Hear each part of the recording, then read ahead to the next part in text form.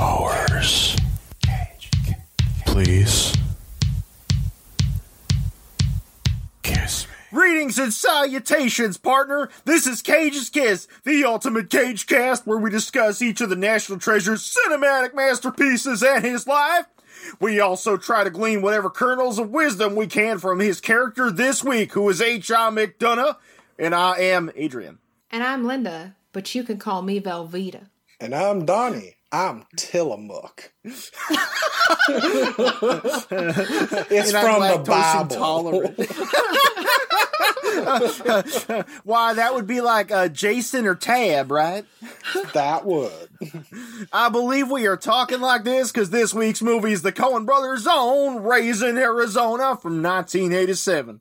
Blessed are the cheesemakers. What's so good about them? They smell funny and they live in Wisconsin. Oh. Come at us, cheesemakers. Yeah, bring it. Come on, Raggedy Man. But this is the greatest American movie ever made. If nothing else, it is the Agreed. best movie that we've done so far. Like, I would just say it. Like, based on our existing standard, this is too good to be on this podcast. And definitely Very. one of my favorite movies of all time. Of all time. Of all time.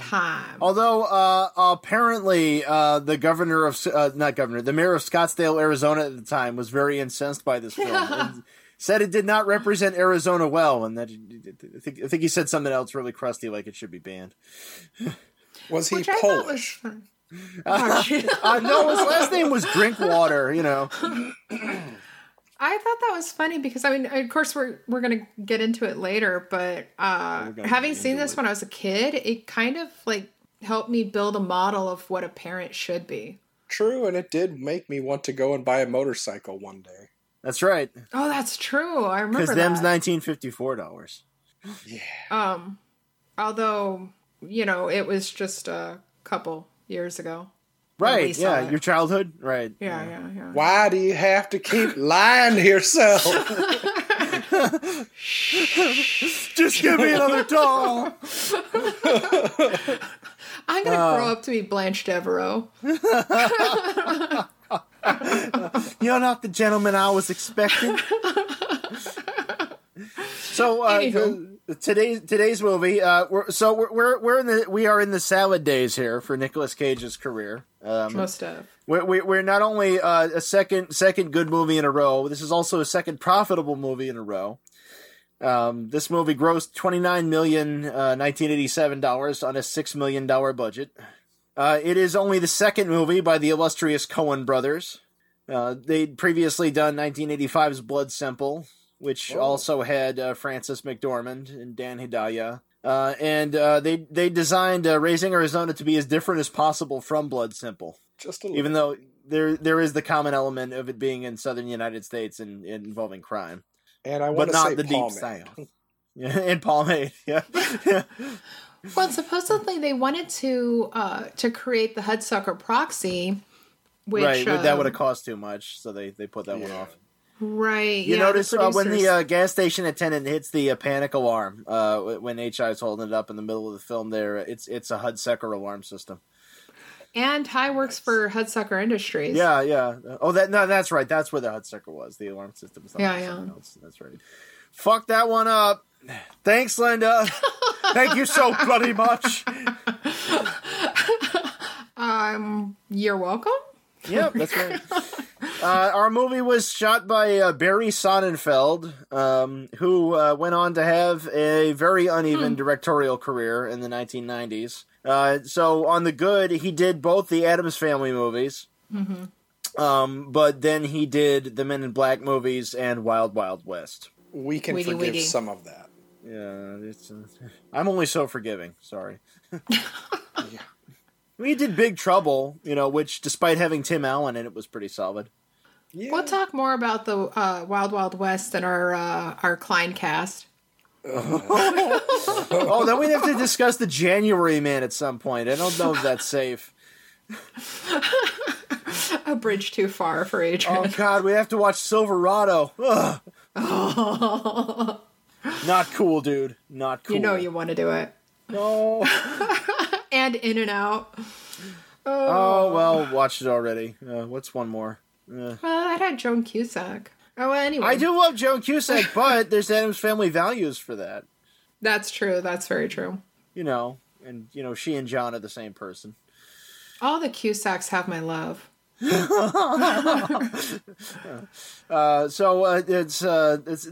is Cage starring role once again here. Cage was into doing his usual thing with improvisation and such, and the Coens, you know, while they appreciated that, they did not use any of it. They cut out a lot of his stuff, and they politely listened to but did not use his suggestions. Yeah. He described their vision as rigid and autocratic. Which apparently Joel replied saying that he understood why he would make that statement and that it was fun working with him. But he also said that the Coens clarified that they much prefer working with an actor like Cage because he possesses, as opposed to an actor who needs to be jump started. They said, yeah. I wonder who they were referring to. Has a quote unquote fertile imagination. Yeah, I wonder if this is an abstract slam against Gabriel Byrne or somebody. Like, if I research this further, we need to contact whoever's doing the Coen cast. See if they know about this. I'm sure there's one out there. Yeah. Like, also on this one, you know, they were working really hard to stick to the budget. So apparently, like there was a lot of rigid planning specifically on this film. And it worked out really well. I mean, they had a beautiful vision, and it all came together perfectly. Even though apparently it was not fully appreciated by critics at the time. Yeah. No. They were like, what's going on? Is this reality or fantasy? I don't understand things. Things are hard. Movies. Things are indeed hard. Explain your theme to me, movie. What do you mean? Apparently, Kevin Costner really wanted to play H.I. McDonough, Nicolas Cage's character. Yes. I'm glad he auditioned for the part 3 times. I think we're all glad he didn't. Yeah. Yeah. Sorry, Kevin Costner. You have to go do Bull Durham. I'm not sorry. Kevin Costner can suck my ass. Come for us, Kevin. But you guys are forgetting. You're talking about Mr. Brooks. I think we're forgetting he can lick my log cutter. I don't give a shit about Kevin Costner. If He you did kill lick Dane Donnie's Cook, log though. cutter, he will come.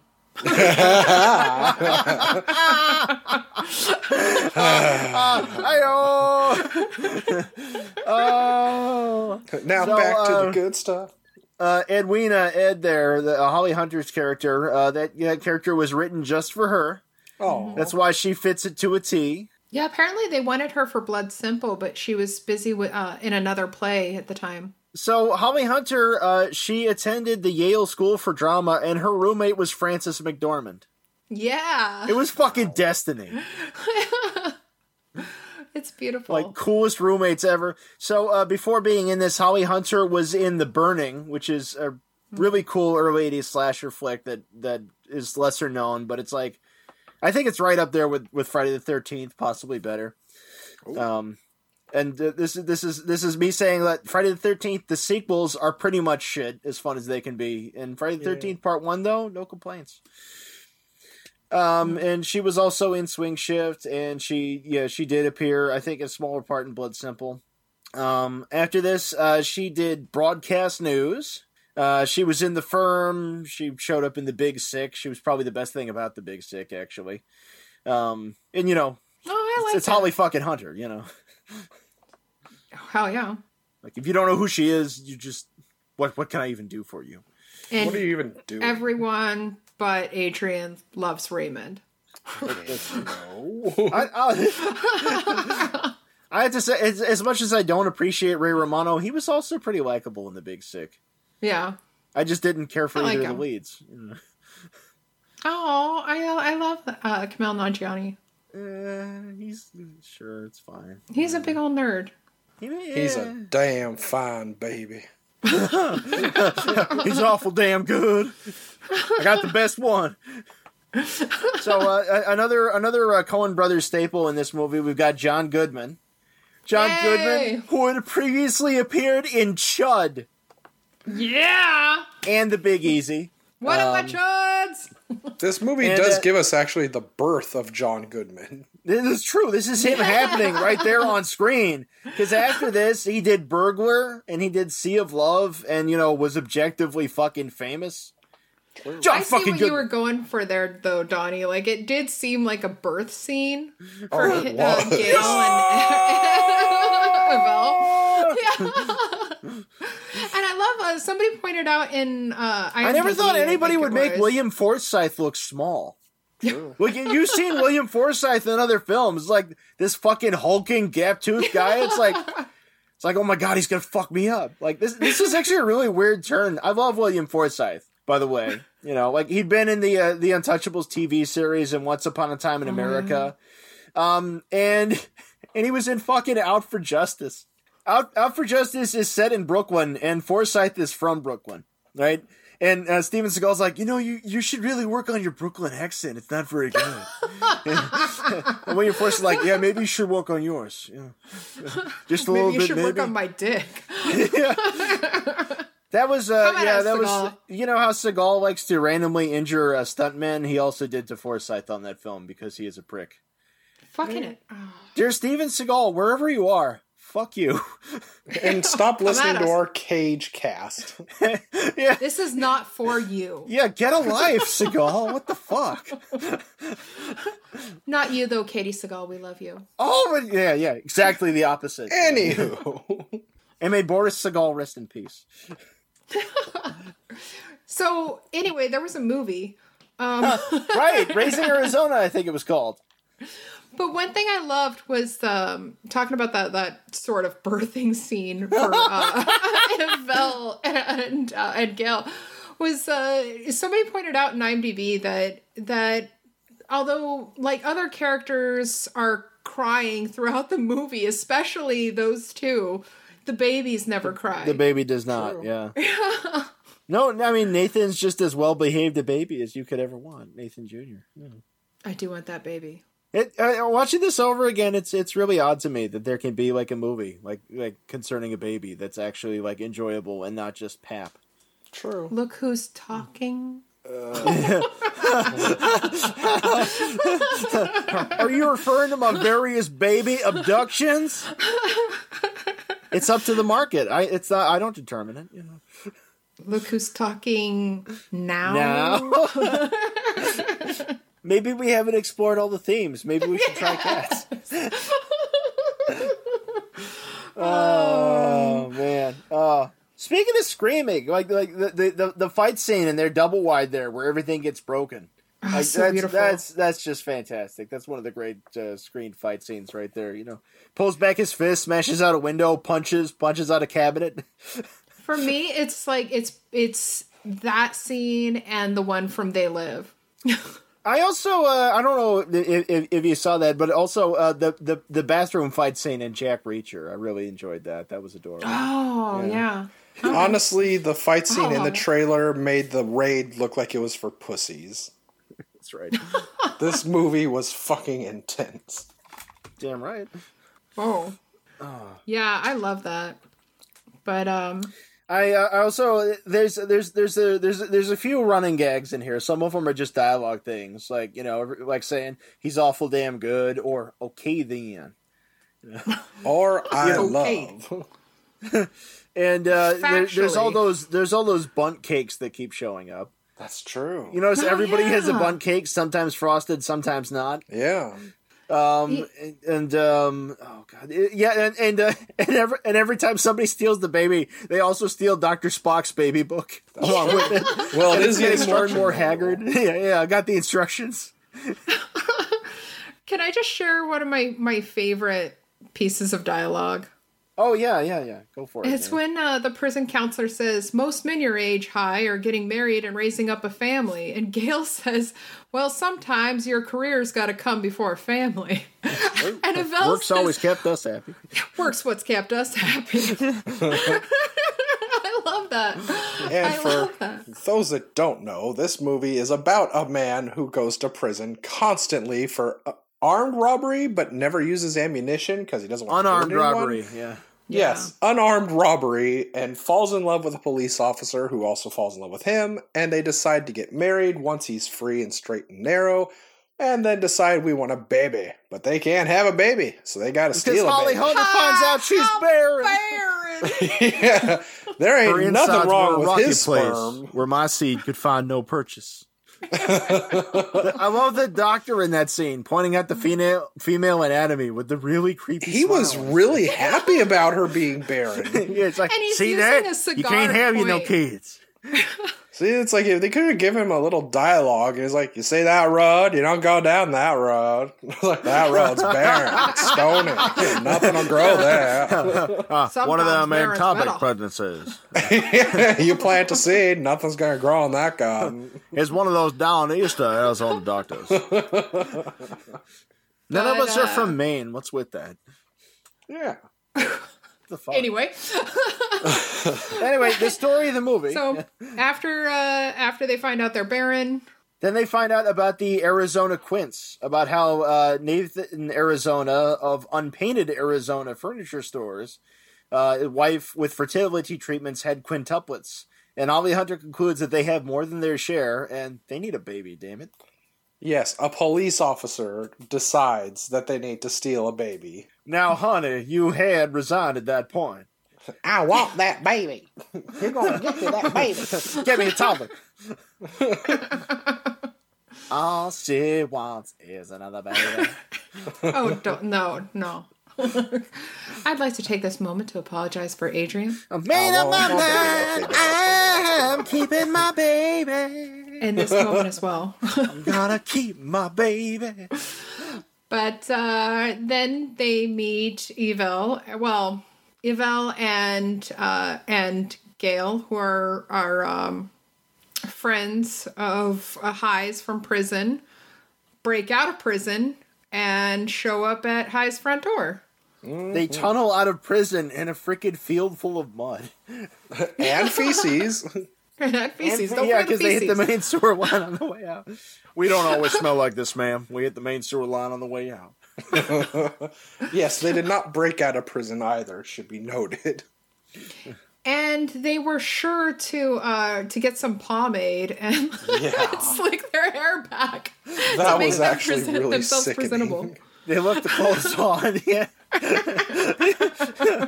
Just covered in feces. No, I can handle the covered in feces part for them, but seeing all that pomade on their hair and then adding even more, it's like that literally made my stomach fucking turn. That's how you do. You just turn the hair into a solid piece of plastic. Yeah. That's presentable. Yeah.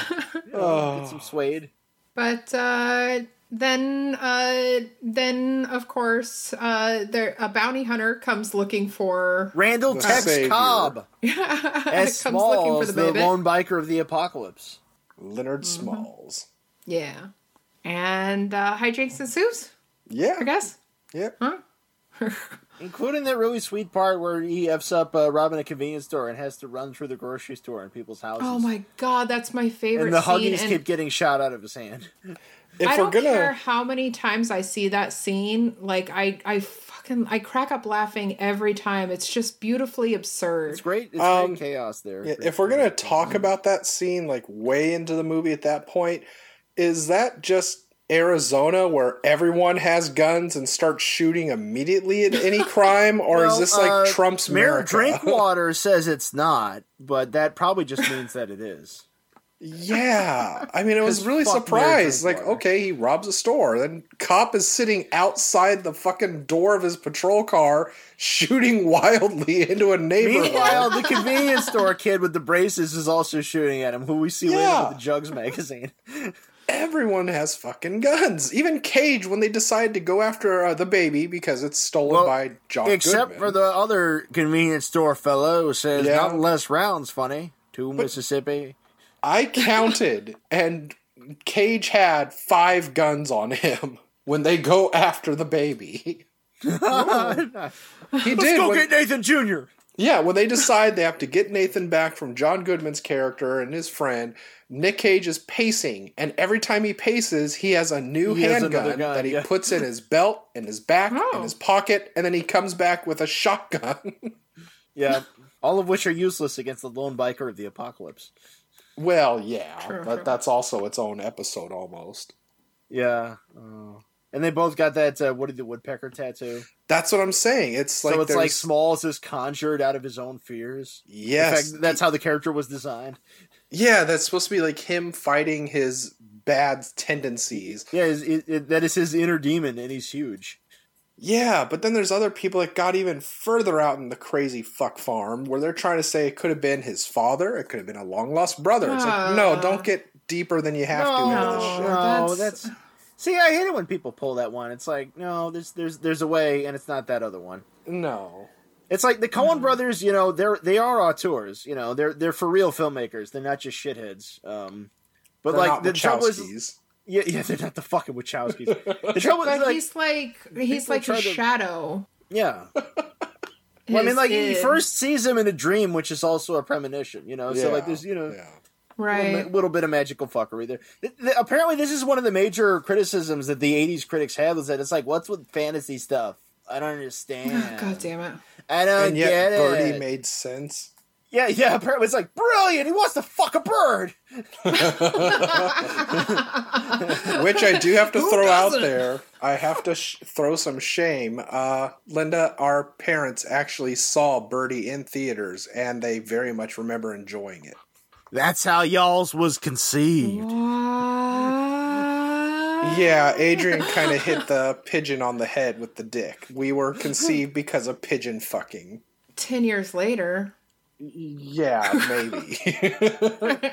I'm a Christ child, so I can't speak for you. They saw that scene in Eraserhead, and they both kind of got into it. And then later they saw Birdie, and it all got clenched. Yeah. Eraserhead does kind of get you in the mood. Sorry, Mr. and Mrs. Roberts. We're real sorry. I'm more sorry for the Polish, actually. There were a lot of horrible Polish jokes in this movie. Yeah, well, the two, I don't know, I'm half Polish. I don't give a shit. Besides, if you ever pick up one of those gross jokes like they used to have, gross jokes books like they used to have at Barnes & Noble, all those ethnicity jokes are interchangeable. You get the ones with the stupid and the feces and the implied incest and all that, Yeah. Yeah. I mean, my mom and my brother are different. They hear a Polish joke, and for some reason they get really upset. I'm like, didn't step in it, you see, because it was poop, but he picked it up in his hand. You see, like he's dumb, I didn't put my shoe in this, but I'm touching it with my hand. I'm gonna taste it. It's like, yeah. Real deep jokes, guys. Now, talking about this movie, Joel Cohen said, quote, "The movie was about parenting, and neither of us was a parent, but we're not really intimately..." I'd like to take this moment to apologize for Donnie. God damn it. I continue. He said, "But we're not really intimately acquainted with murder either, and we made a movie about killing people." End quote. And that went over really well both times. So. Yeah, and murder is hilarious with them. It is. Yes, it is. I think fucking Ebert gave it like 1.5 stars. Roger Ebert is a fucking pants-shitting moron. Okay, Roger Ebert, if you look at his worst of the year for any year, you're going to find movies that became classics, and he apologized for his review later. Some other movies that got his worst of the year include Fear and Loathing in Las Vegas and Fight Club. Roger Ebert doesn't know shit. And didn't he also create the Return to the Valley of the Dolls? He wrote the screenplay for Russ Meyer's Return to the Valley of the Dolls and Super Vixens. Yeah, so I mean, and if you've ever seen it, it's Beyond the Valley of the Dolls. If you've ever seen it, movie. It is the most hilarious fucking thing ever. It has this whole moral reel at the end. It got an X rating in 1970. Yeah, rated R now. Oh my god, I love that piece of shit. Oh, it's really long, too. But he did not write Beneath the Valley of the Ultra Vixens, though. Like, he wasn't good enough for that one. Real movie. Look it up. I think says enough. When he was talking about High, Nick Cage said, quote, "What I liked best about this character was his humility. He was a very unusual guy. He played by his own rules, but had a lot of integrity. The first contact I had with the film was through the script, and I was sold as soon as I read it. I was impressed with it because it required no adjustments. It was terrific to finally find one like that." He also said, quote, "The script was funny because you could see something very human in the way these people think and behave," end quote. And I have to agree, because it is, absurd, but it's also... But you see people like becoming parents through the worst possible circumstances, and then going through all the shit that goes with being a parent almost immediately. And it's like... he's a little outlaw, you could see that. I mean, if you look at it, there is definitely like the hero's journey there. I mean, it's all really about fast. him becoming, getting that at what he calls strength of character to be a good parent. Well, and also everyone that comes in contact with this baby suddenly becomes a parent. It's like there's something about Mary, except instead of lust, it's parental urges. Yes. Without jizz in the hair, it's just pomade. No jizz in the hair this time, guys. Also, for a movie surrounding a baby, surprisingly non-disgusting, which I appreciated. Yeah, well, he did have an accident, and as John Goodman told us, that's natural. Moving though we are, Junior went and took himself a little pit stop. And Gail, he smiled at me. The film was shot in 10 weeks. And I guess the first day of shooting was a little... got off to a rocky start because Nick Cage's canvas chair, the quintessential filming chair that has the name on the back, it read Nicholas, spelled Nicholas, and of course he spells his name without the H. Yeah, so they fixed it by just covering up the H with a Band-Aid. Brilliant. Like, if it works. Makes sense. But I also wanted to say that scene when Florida, Arizona, Nathan Jr.'s mom realizes that Nathan Florence, Jr. is gone. Yeah. Oh, shit. Where am I? Yes, excuse me. It's okay. We don't have you a need to structure share your to this meds with us. podcast. Flow. Jesus Christ. Oh, so it's Nathan's aunt. Ew. So when Mama Arizona realizes that Nathan Jr. is gone, it's that scene where, like the camera jumps over a bunch of things, like including you're wrong. a child's bike and goes into the what? It's a Kandarian demon camera, thank you. Yes, obviously. Did I mention that the Coens did work with Sam Raimi in the 80s? They wrote That's what I was genuinely thinking. It was very and much Raimi reminiscent. also was one of the writers on Miller's Crossing. Yeah. And this that scene was actually a direct homage to The Evil Dead because Joel Coen was the assistant editor. There you Yay! Yay! Join us. And speaking of that scene, I should say that Dr. Lynn Katai, the actress who played Mama Arizona, she is, besides being an amazing actress, she is also a medical doctor, a witness, researcher, and author on ufology and everything alien, I guess. In fact, she wrote a book and created and produced a documentary on the Phoenix Lights, which she's also one of those UFO enthusiasts. Yeah, she's one of those. She has a fine appreciation for the finer things. That's right. It's right. Too right. And as you may know, movie The Arrival's really bad. I mean, really bad. We'll talk about it in the Sheencast. So anyway, and yes, it is. It really, really is. But it's I am a big ol' friggin' nerd. I am a card-carrying member of MUFON, and I had the pleasurable experience of seeing one of her presentations a couple years ago at UFO Fest. You're so proud of that. You were in the same room as this woman? I got to talk to her. Oh my God. And I love her. Like, besides being brilliant, she's also so nice, you guys. And like, I got to talk to her. Fire in the Sky was a good movie. It's funny you should say that, because I think Travis Walton was there that same year. Well, But Lord. and I got to meet him too. But How anyway, much And then Kool-Aid Whitley have they Strieber given you? showed up. you know, it's not my fault that you want to keep your eyes closed to the truth. Anyway, It's out there, Scully. I got to meet her. I got to talk to her after her presentation, and she was just amazing. And I totally fangirled out on her, and I told her that this was one of my favorite movies of all time. And she told me that that one of the guys on the camera crew was the cameraman for porn, and he that's where you found that out.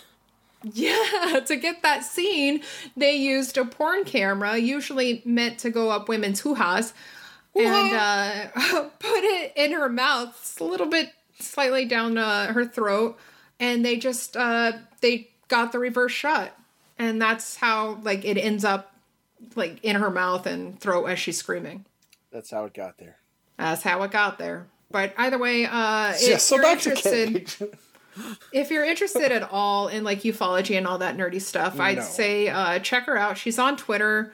It's Dr. Lynn Kitai and Kitai, and send her some love from us. She's awesome. Speaking of otherworldly things, apparently Cage's hair in this movie reacts to his stress level and gets bigger the higher the stress level. I is did in the notice scene. that. Yeah, that was intentional. Apparently, Cage was really into that idea. Yeah, sounds like him. Yeah, makes total sense. Like the part where they're taking the family photo. It's like, hi, you're gonna be there for the baby, right? It's like, we're set to pop here, honey. Oh yeah. And he's got that the stash in this picture, and he's got like it's supposed to be a smile, but it's like this worst grimace. It's the camera. Yes, I love it. I kind of want to say that's the exact look he had last week when he had the fastest marriage and annulment next to Britney Spears. Ooh, ouch. He was just testing her faith. And apparently her criminal record. She was not chosen. Wait, that chick from that photo? I don't know. Let's talk about the other couple that comes by and visits them at the Double Wide. There, his foreman Glenn and his wife Frances McDormand. It's like, he's a little angel. He's a little angel straight from heaven. Oh. You're gonna send him to Arizona State, right? Where's that baby? You gotta get him his dip tent. Mm-hmm. Otherwise, he's gonna get the diphtheria and the night vision. You gotta soak his thumb in iodine, although that won't help nothing with his new university. Yeah, she wanted another baby because the other ones are too big for cuddling. They're getting too big. Her husband, his sperm, They're smashing up the car. They're sperm. smashing up the house, and the kid squirts Cage in the crotch with a squirt gun and says, "You wet yourself. You wet yourself." Daddy, Mr. McDonough wet himself. Then he takes a cookie from his dad and flings it across the room. What better time to bring up swinging to someone when they're in the middle of an existential life crisis? I'm talking about sex, boy. Talking about wife swapping. I felt like it was like the perfect, like they served as the perfect foil for them because they're like, High and Ed just want a baby. And they want it so bad, but here are these assholes that have 5 kids? Yeah. They want all the babies. Even watch them. Yeah, they have a brood, and they're not even watching them, and they could give probably less of a shit about them. That was Sam McMurray. One of the there most as racist Glenn. characters. Yeah, you know, because he's talking about the trouble with adoption. It's kind of funny too because this movie, this is 87. This is the year after we adopted my little sister, who was from Korea, and so he mentions like it could be two Koreans or a Negro with his heart on the outside. Crazy times. Yeah. Ain't life crazy? Yeah. They should sell tickets. Hell, I'd buy them. Another shot that was filmed in reverse was when Yvelle and Gail stop the car just before you have to. the car scene. You fucking have to. That's a live baby in that shot. Yeah, you can't do a stunt on that. That would have been a little bit dodgy. Well, the sad thing is, I'm sure there are plenty of parents who would have been like, no, that's fine. Well, apparently, the Arizona Quints, like as usual, since there's rules for like how long you can keep a baby or a child on set. So for 5 babies, they had 15 babies playing them. One of the babies had to be taken out because it learned to walk partway through. Right. And so the mom's like, no, I can make him not walk. I just put his shoes on backwards. And they're like, no, thank you. Jesus Christ. He's going to be a star. Sweep Hollywood the parents. leg. That's right. Yeah. Cobra Kai, do or die. But he's a toddler. Do you have a problem with that, Lawrence? Oh, and I love that song that Ed sings as a lullaby. Oh, about the guy Nathan going Jr.? to the scaffold getting hanged. Yes, it's called Down in the Willow Garden. Yeah. Every time they're singing to the baby, it's always about death. Well, it's about Well, there's just a circle of life, man. It's about a man getting sentenced to death after killing his fiance. His fiance, that's right. And I figured, like, it is just so perfectly Ed to sing, a song about like justice and. I love the way this whole thing was put together, though, structurally. How at the beginning, you have with the banjo music, you have the fast-paced prologue about his various arrests and how Ed is there to take his photograph each time he gets arrested, and how he's actually like using that to meet her almost. Yeah. And you get the whole history of how they got married and then set out to steal a baby. And like only then do you get the opening titles. Like you get Right. this whole really fast paced 10-minute opener, and that itself was just perfect. Like, it's like 11 minutes in before the title of the film actually comes it's like up. it's its own short film before the film. I fucking love that. See, it's like here's all you need to know. My Bam, whole portal go. into like being a fan of movies and finding out things about them was the James Bond movies when I was 12. Oh, yeah. And so like I love a good stinger, Yeah, and that was I a did great like how during like the shootout chase with Cage, that everywhere they went, even inside the stores, they were changing the theme to the song. Yeah, they got a Muzak version of the theme music. Oh, that was great. That was great. And I really wish I would have gotten the actor's name, but I loved the off-screen character. I think is the sheriff who'd. Oh yeah! Don't forget to get his profile, Ed. Turn to the right. Turn to the right. Don't forget the bouquet, Ed. Why don't you tell me how those come out? Ugh. I love that. This is our most likable Cage here too, with the hair spans and not being like, I don't think that's any of your business. I just love High. I love him so much, and High's great. He and Holly Hunter, I feel like there's a lot of chemistry there, and they're both amazing actors, and I think everybody on the cast was just amazing, and I think it worked so well. Yeah. And speaking of Holly Hunter, Nick Cage said, quote, "Holly is the only actress I've worked with who has been full of surprises with her acting. It was like she had a Felix the Cat bag of tricks and just kept pulling things out." Dude, that's her though, for real though. Like, yeah. She did Copycat. She was in Cronenberg's Crash. Yeah. Dude, she is epic. Yeah. Oh, yeah. Yeah. And when she was talking about the movie, she said, quote, "We were constantly aware we were making a movie. It was not brain surgery. It was not real life. This was a movie. It's a very self-conscious movie, and I think they're self-conscious movie makers. I love that. Raising Arizona is not a film. It's a movie. Out of Africa is a film. Let's be serious here. It ain't a middle-of-the-road movie. It's made by extremists." Speaking of, she really is an amazing woman in this movie. She is a prime example that Edwina is a ride or die bitch. I mean, she'll hate you, but she'll throw down and shoot people for you. She walks right the fuck up on that Biker of the Apocalypse, too. She did not give a fuck. Oh, yeah. Yeah, no, and she was also talking sort of about that, too. She said, quote, "Generally, women who have the smarts in movies are portrayed as wily, catty, and cunning. If they have power, it's sexual power."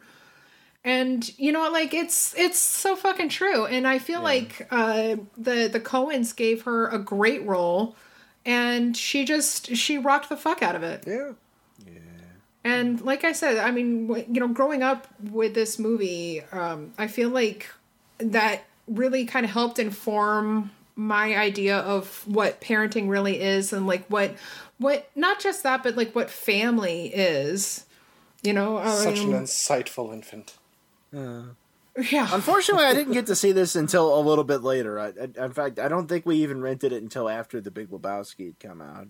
Yeah. Which is, what most people kind of like people's window into the Coens was probably either Fargo or The Big Lebowski.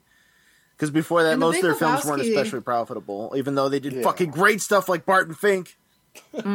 And The Big Lebowski has a special place in my heart because it really changed my life in that now I can say, shut the fuck up, Donnie, you're out of your element. Damn, you too. There's a lot of horrible things I could say, I but really like The Big Lebowski. People do way overrate that film. It really need to... It's like there's a lot of movies out there that are perfectly fine, and then you meet the fans, and you're like, "Fuck off." That's kind of how a lot of these are. Like that's my reaction to A Christmas Story. Like I'm like A Christmas Story. Yeah, it's fine. It's good. Everybody needs to chill though. You also fucking love aliens, so shut the fuck up. I don't love aliens. I love learning about them. Thank you. I'd rather light a candle than curse your darkness. I know you're partial to convenience stores. I don't want to remain ignorant. That's pronounced ignorant. Thank you. Okay. Or my name ain't Nathan Arizona. That's a $500 camel's hair coat. Sir, I suggest you wash your hands at this point. No leads. That was beautiful. I was tracking down microbes, get commies and shit.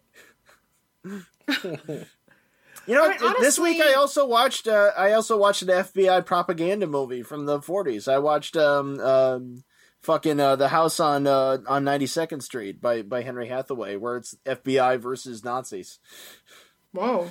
Yeah, which ties right in. If you want to know where a donut is, you call the mistake of watching Leaving Neverland, and why'd you watch that fucking thing? Because she's topical. I know. It just made me stare off into the abyss and like hear the sound of silence going over and over again in my mind. It's just I had to stop watching it because there's just too goddamn much. But anyway, we watched this movie. Amazing movie. That's beautiful. So I feel like we can't really have much to talk about with we can talk about everything else but this movie. No, I mean like with Face Off, I mean we already know that there was a possibility for alternate casting, although we're all pretty glad that it didn't go that way. The Coen brothers are really fucking good at casting. Yeah. God, like to even approach it though. Bill Murray as Ethan Arizona. Oh God. Woody Harrelson as High. Oh Jesus! Speaking of Woody Harrelson, apparently this is a favorite movie of Matthew McConaughey's. He's watched this movie more than anything else. It shows. All right.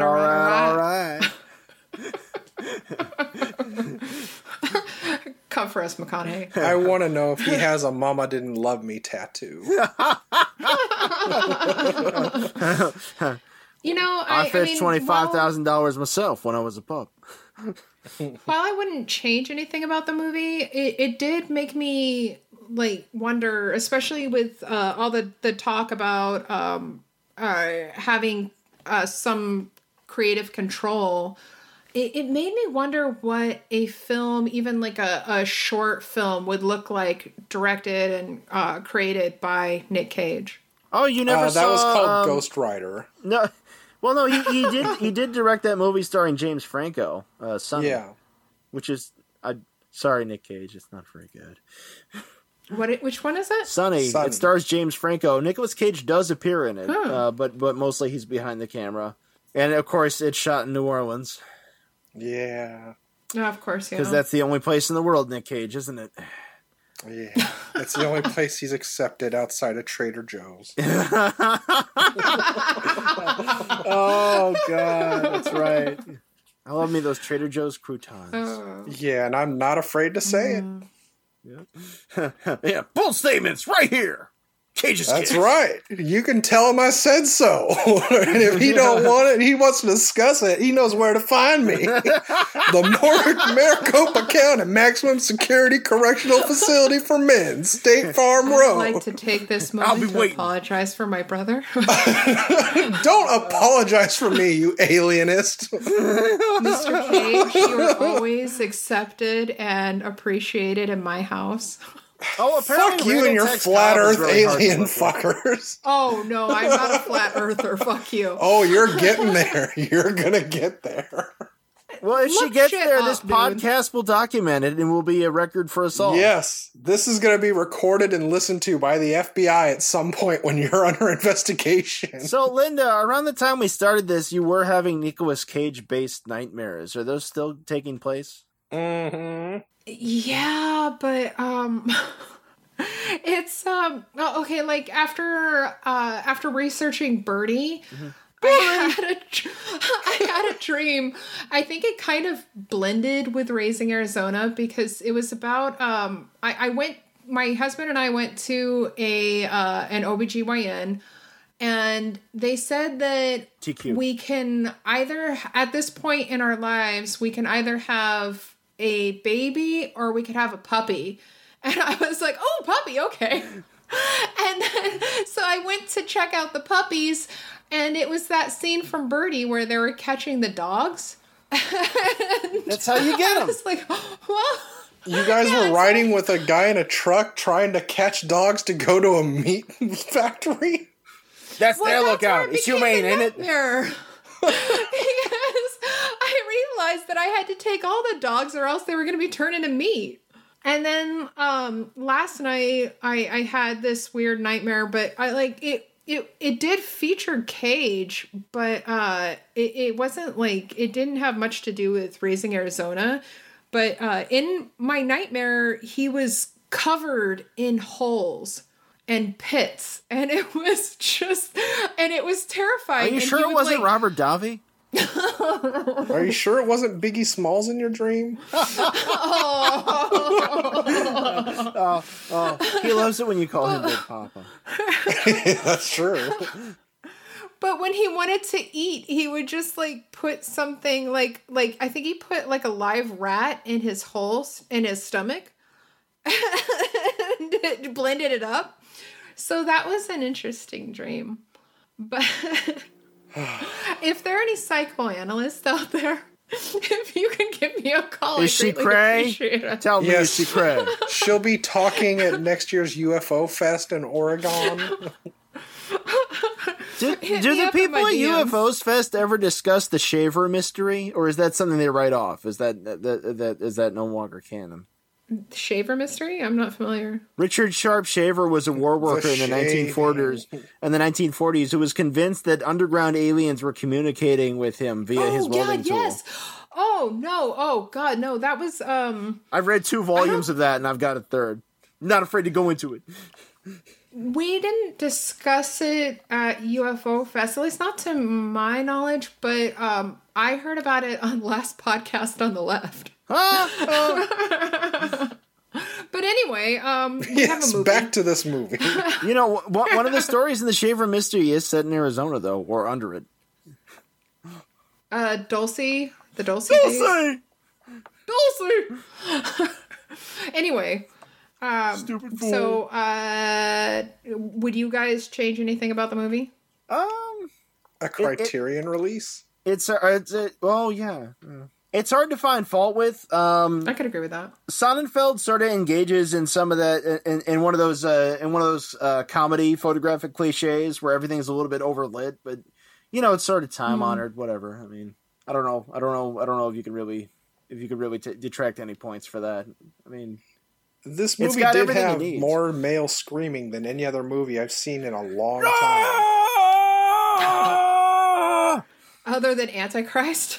Well, I fucking love Antichrist. Oh, god damn, that was epic. If you're in the Seattle area or came over for Emerald City Comic Con, you would have seen me on Sunday dressing up as High at the Comic Con. I think I'm going to have to post. Did you share that photo on the site? But You should let everybody know. I will, but I don't know if I look more like. I think I look less like High and more like Ricky from Trailer Park Boys, or like Donnie with a mustache. But anyway, KG Wisdom. I'd say that it's about how you should always put your chosen family first. Get that strength of character. Don't do anything that would hurt anybody else unless you're defending your family or their honor. Come from a long line of asking the big outdoorsmen. questions and examining life. I did like toward the end when the guy said that basically it's you either keep trying for a family and kids or you just realize you're happy with the one you have and just be happy with that little family. Yeah. Adrian. I think this movie benefits from having been created by non-parents, by the way. I think that's probably why it's more digestible I think so. and not saptacular.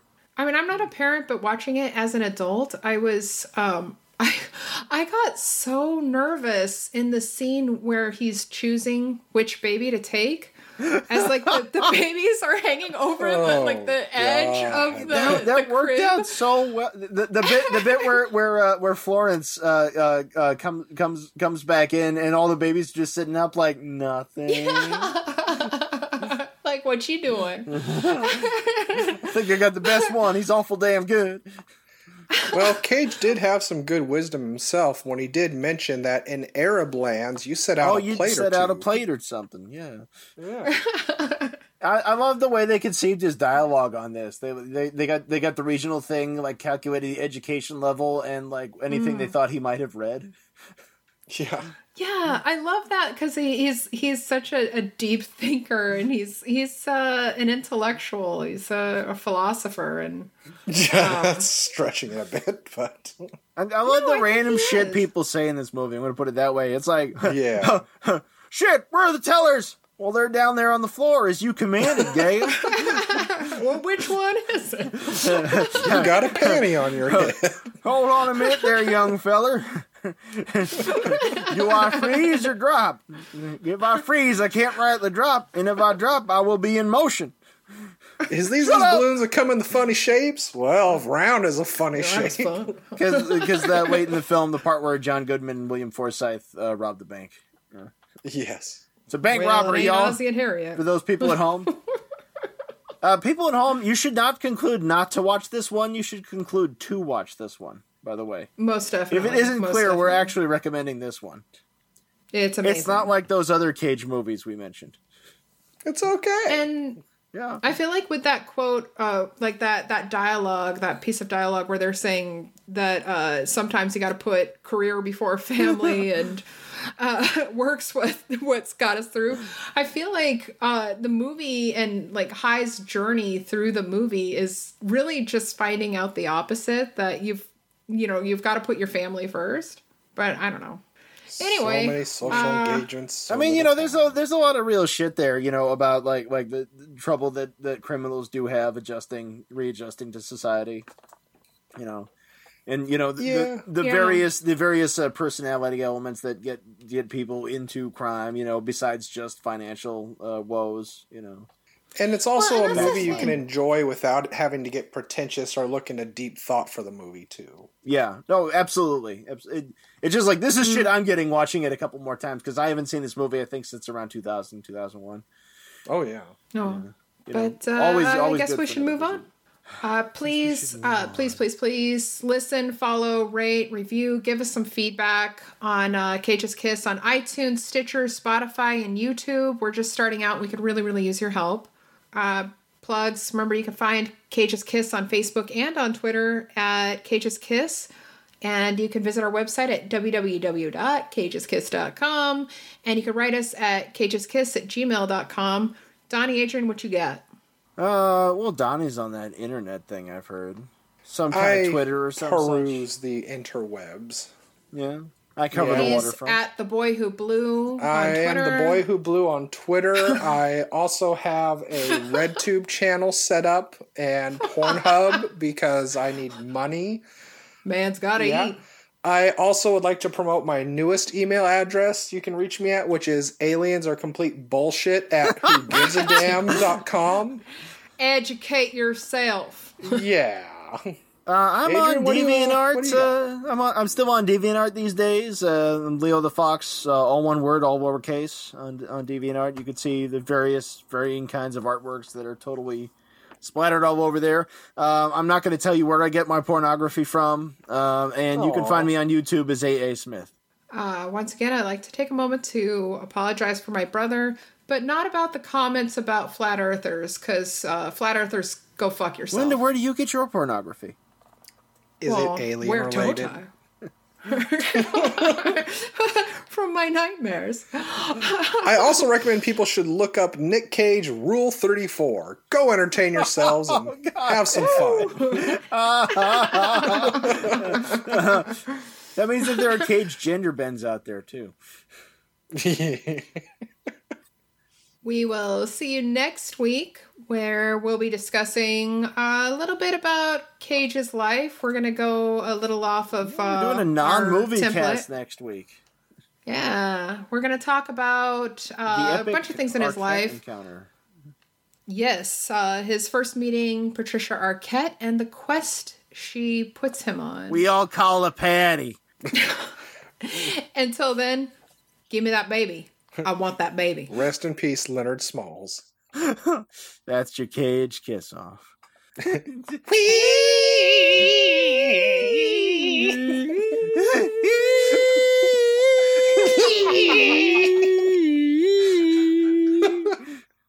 That's so sad. It's staying in. Cage, cage, cage, cage, cage, cage, cage, cage, cage,